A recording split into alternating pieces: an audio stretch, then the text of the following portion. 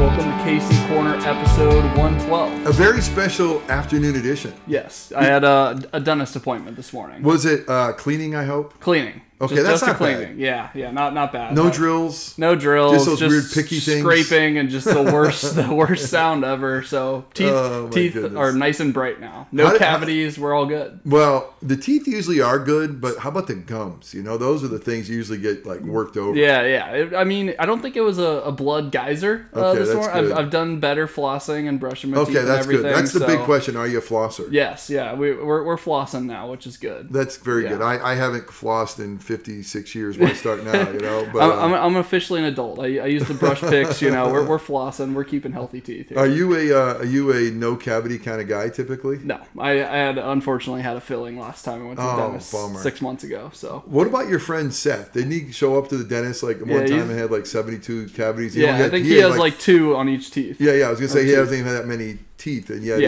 that's it's like front and back on each one. Not good. So I'm at least better than him. I think I have 5 total. So. Well, listen. Now that we have the theme of dentists going on, the last thing is, what's worse, getting a cavity filled or getting the shots of Novocaine? Yeah, you don't feel anything once you got the shots. Yeah, once you get the shots, but the whole shot thing stinks. Yeah, you know? It does. I mean, and then you're at the end, you leave, and your lips all like you're wondering, drooping down, drooling all over the you're place. biting your lip. It's gross. Hey, welcome to KC Corner, everybody. Glad you're here. We just talk dentist and lightning and all sorts of stuff. Exactly. It's always good. You never know what you're gonna get. Exactly. Well, we can get to your last sermon. We are a family that gives the 4th of 5 weeks in this sermon series. First of all, it was great being back because Charlie did a fantastic job, but 2 weeks away, that's the longest I've been away for a long time. So getting back and coming right back and preaching on giving, you know, and for a pastor to preach on giving, it's something you got to do. And oftentimes people come to church and they open up their bulletin and they think, oh, great, I'm gonna hear a sermon on giving. And you know, my whole goal, what I meant to say was, let's look at this from God's perspective. And really, He is the ultimate giver. And it all begins with a God who gives. And He gives grace to sinners like us. And if we really have the knowledge of the grace of our Lord and Savior Jesus Christ, who truly was rich and because of us, for our sakes, became poor, and that through His poverty we could become rich. And to see the fact that we're just responding to what God has done. And again, one of the things I said is it's dangerous to give to God without first giving your heart to God and without responding to His love, because then we start thinking God owes us, and then we start thinking that maybe we could barter with God and get something from God. But giving should all be a response of God. And lastly with that, what I meant to say last week, Brooks, is, you know, you have this, every sermon I preach is this longing that people would see that somehow by God's grace, He would open up heaven in a way that just shows us how He does love us and what He has done for us. If I could ever have the giftedness to preach the beauty of Christ for how beautiful He really is, you know, the response will come. And I think that's just a Holy Spirit thing. So all that to say is, what I hope to say about giving is for people to see how amazing God gives. It boils down to cheerful giving, not just like, you know, giving the exactly 10% and measuring it out each month or for the year, like, and I did my part, and it's not morally, it's not like we're climbing a ladder or anything like that, and we gain, you know, more from God from giving. We want to be cheerful givers with cheerful givers, and because He cheerfully gave. I love that. And you know, there's a story that Jesus talks about with the religious people, the Pharisees. They were so exacting with their giving. I mean, they wanted to make sure that they had their dill and their mint. I mean, they got to the point where they're, you know, they were tithing everything they could, but their heart was far from them. And why? Because they were trying to do it to justify themselves. They were trying to do it to earn something. And if that's the case, you know, it will be exacting, and it will be heartless. And you know, especially the whole thing, Brooks, if our money is our identity and our security, they will never give it away generously. We have to have our identity and security in something bigger. And that can only come with Christ. And once you have that, it's like, okay. And again, even realizing He's the one who gives it to us, you know, and he's a good father. He'll always provide. It's not like a transaction or like buying stock or anything like that. It's actually cheerful giving. Yeah, exactly. I love it. And, the example that we looked at, the churches in Macedonia, it wasn't, they weren't in a position to give. I mean, they were in extreme poverty. I mean, they were being severely tested. I mean, this was a difficult time, and yet they begged for the privilege of giving. So that's the gospel power. That's the upside downness, that's a word, of what God's grace does. I mean, it's okay. Hey, shouldn't this be the time that we save? I mean, shouldn't this be the time we hold on tightly because things are hard? No, let's make sure that we not only are cheerful, but let's be begging for this opportunity. Pretty cool. Absolutely. Absolutely. So what do we have to look forward to as you wrap up this sermon series? Well, we're a family that grows. God family grows. And so with this is that we should be growing first and foremost spiritually. We should be growing in depth and in grace and knowledge of our Lord and Savior, Jesus Christ. But healthy things grow. And we're going to look at how does the church multiply and why does the church need to multiply? And so it's exciting to see that we should be growing. It's always been God's design for his family to fill the earth for his glory, for the good of our neighbor. And so what does that look like and how do we grow? And we're going to look at the components, what's necessary for us to grow. Here in Florida, you look at the fact weeds grow so naturally. It's just, I'm always on this battle. My weed whacker broke, and I feel like I'm losing my lawn to weeds. It's just like I can't keep. You've lost control. I've lost control. But if you want something good to grow in Florida, it's fertilizer, it's water, it's all these components are going to need to have something to be really flourishing. And so for us to grow as Christians, what do we need? And so we're going to look actually at the book of Acts and how they were multiplying, but to pull it back and see the big picture that's always been God's design for us to grow. And not just individually, so important, but corporately. And what does it look like for King's Chapel to grow? And, we have grown in our little existence. If we keep on that growth path, it'd be pretty exciting if you double, and every couple of years you double. I mean, what does that look like? But we don't want to grow using steroids in a false way. We don't want to grow with what the world says. How do you grow naturally? How do you grow spiritually? How do you grow organically? How do you grow gospel fruit? And that's the bottom line. I know when we were first planning King's Chapel, that was a big topic of discussion of you want the church to grow, but it's not for like personal gain or for pride or ego or anything like that. It's for God's kingdom, not just for King's Chapel as a business or something like that. Or Jeff's ego. And I tell you, and I got to wrestle with that because, I really do want it to grow. I mean, and you got to always check your motives. I mean, am I really desiring for, like, let's say our next place, what's our next place going to look like? How much property maybe can we acquire someday, or what can we build? And you got to make sure, okay, am I doing this for me or for the Lord? But the end of the day is, man, we want to fill the earth with God's glory. We want to have a place, a stake in the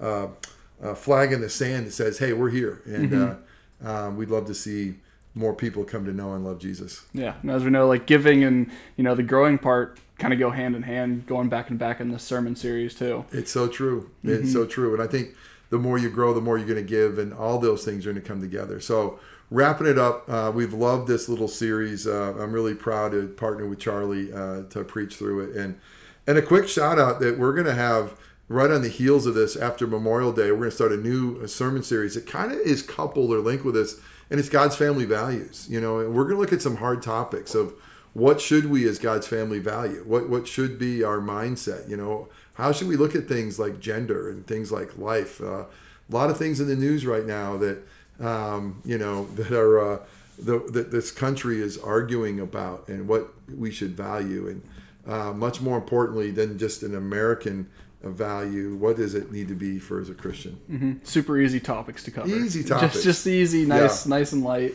But I think that oftentimes people will look at these topics like abortion or life or whatever from a very moral standpoint. I understand that, but really what we need to do is, what is God's design and why? And look at those things. So it'll be great. Looking forward to it. Oh yeah. We can transition to KC updates as I pull out my spiritual gifts assessment folder. If you want to cover some of that. Mine too. Here you are. So we've given these out. We're so excited about this because why? Because God has given gifts to each one of us individually, always for His glory, always for the corporate good. So we're excited. We put everybody's name on it. You see, that's my name, Jeff Jakes. Nice and personalized. Nice and personalized. Love the fact that really a lot of content came through Charlie, and a lot of the design and put it together came through Amy Millette. So a shout out to my team, and so grateful for them. But our hope and prayer is that everybody could just take some time and see how God has designed them. That's a beauty of this. And so there'll be a gift test in this. Also will be a Myers-Briggs, an old standard for looking at who we are personality-wise, how God has created us, and then even how we share our faith. So we want every member to feel like, wow, I am uniquely and wonderfully made, as Psalm 139 will tell us, and God has given us gifts. And so how do we discover them, and then how do we plug them in, all for the glory of our great God, all for the good of our neighbor? Mm-hmm. I know in Charlie's sermon a couple weeks ago when he was talking about gifts, the difference between shepherding and then I forget the word for kind of missionary. Oh yeah, evangelism. Evangelism and shepherding, and kind of how they work hand in hand, but also he was saying how they could butt heads occasionally. And I hadn't ever really thought about that before. I always thought that was kind of the same thing. But through my tests, I definitely lean more towards the shepherding one. It was like my fourth one. Interesting. Because I don't feel like a strong evangelistic. I'm much more of a shepherd than I am an evangelist. I love it because Charlie seems to come with hey, let's don't ever forget the guest. Let's always make room. He talked about in his worship service, let's make room for people to come and experience Jesus. I mean, that's an important thing. That's the way an evangelist typically thinks. Let's make room, space. Let's make sure we're looking for them. Shepherd is like, hey, who's hurt in our congregation? How do we pray for them? Is our elders ready to pray and examine them? So, but both are needed. But one of the things I've noticed, Brooks, in the church is a lot of times when people have their gifts and they're fantastic, they'll see everything through that lens. It's like one of our elders loves Mercy Ministry. And every time we're together, it's like, oh, man, we got to go serve. If we're not serving, we're not being the church. And then an elder will say, man, we got to be praying. If we're not praying, we're not really the church. And so I kind of smile and say, yeah, I could see how much that is a passion for them. But, a job of a pastor is, you don't want to be out of balance. If all you're thinking about is shepherding, you're not going to have a good welcoming to the community. If all you're thinking about is outreach, you're probably not discipling well and shepherding well your body. And I don't know any church that does any of those things perfectly.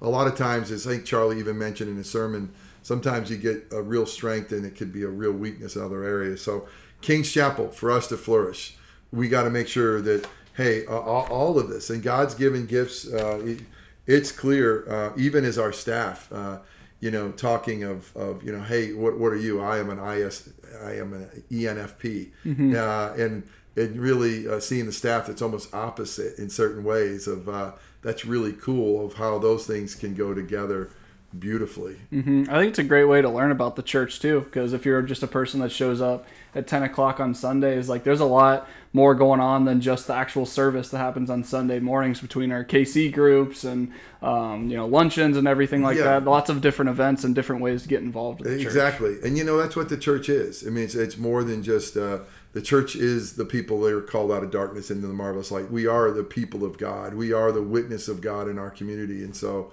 how do we do that? And it's by all the things you said, which is awesome. Yeah, we can get more in depth on some of the tests later episodes, but it's a nice little intro for it. Let people fill it out. And I think there's going to be some follow-up teaching, which will be great. And so, hey, that's this is a major thing that we're trying to do here at King's Chapel. So jump in, don't be shy. And if you're listening and you want one of these, let us know. Email us and email connect@kingschapelfl.com and ask for one. We'll send one out to you.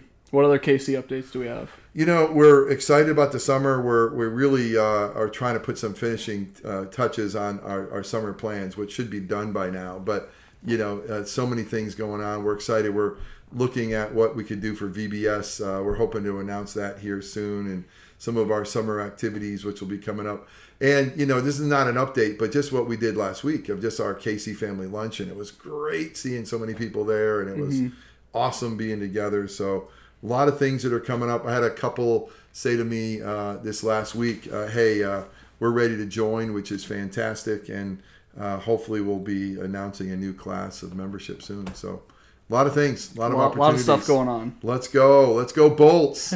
Yes, up 1-0 already in the 1-0 series. second round. Let's go take out those Panthers. So anyway, hey, by the way, tomorrow I'm having dinner at the Shingle Creek, the Nice. Rose and Shingle Creek, and it's for a great ministry called House of Hope, which helps some troubled teen gals, for the most part, ladies that need some help, and provides a safe place for them. But the guest speaker, Ron DeSantis. Wow. Look at that. Yeah. Look at that. Governor DeSantis. So I might be a little bit late for the hockey game because I'm hanging out with Ronnie Boy. No big deal. And Brooks, that I'm not a huge political guy, but I have so much respect for our governor because he stands up for what he believes with great conviction. And the fact that I see that align so much with what God's word says, I'm excited about it. He absolutely does. So, he's a rock star. He is a rock star. Yeah, which is awesome. So are you, Brooksy boy. Appreciate it. So, all right. Well, that's all I got this week. Hey, you didn't have a lot of energy going into this, man. You crushed it. I appreciate it. Look at that. We're big-time players. Big-time players show up. That's you call for the arm late in the game, and there you're ready to go. You might feel a little dead, but, man, you heated up the radar gun. That was awesome. Oh, yeah. We got the job done. Yeah, indeed. It was the dentist. I hope not. All right, blessings, everybody. See you guys.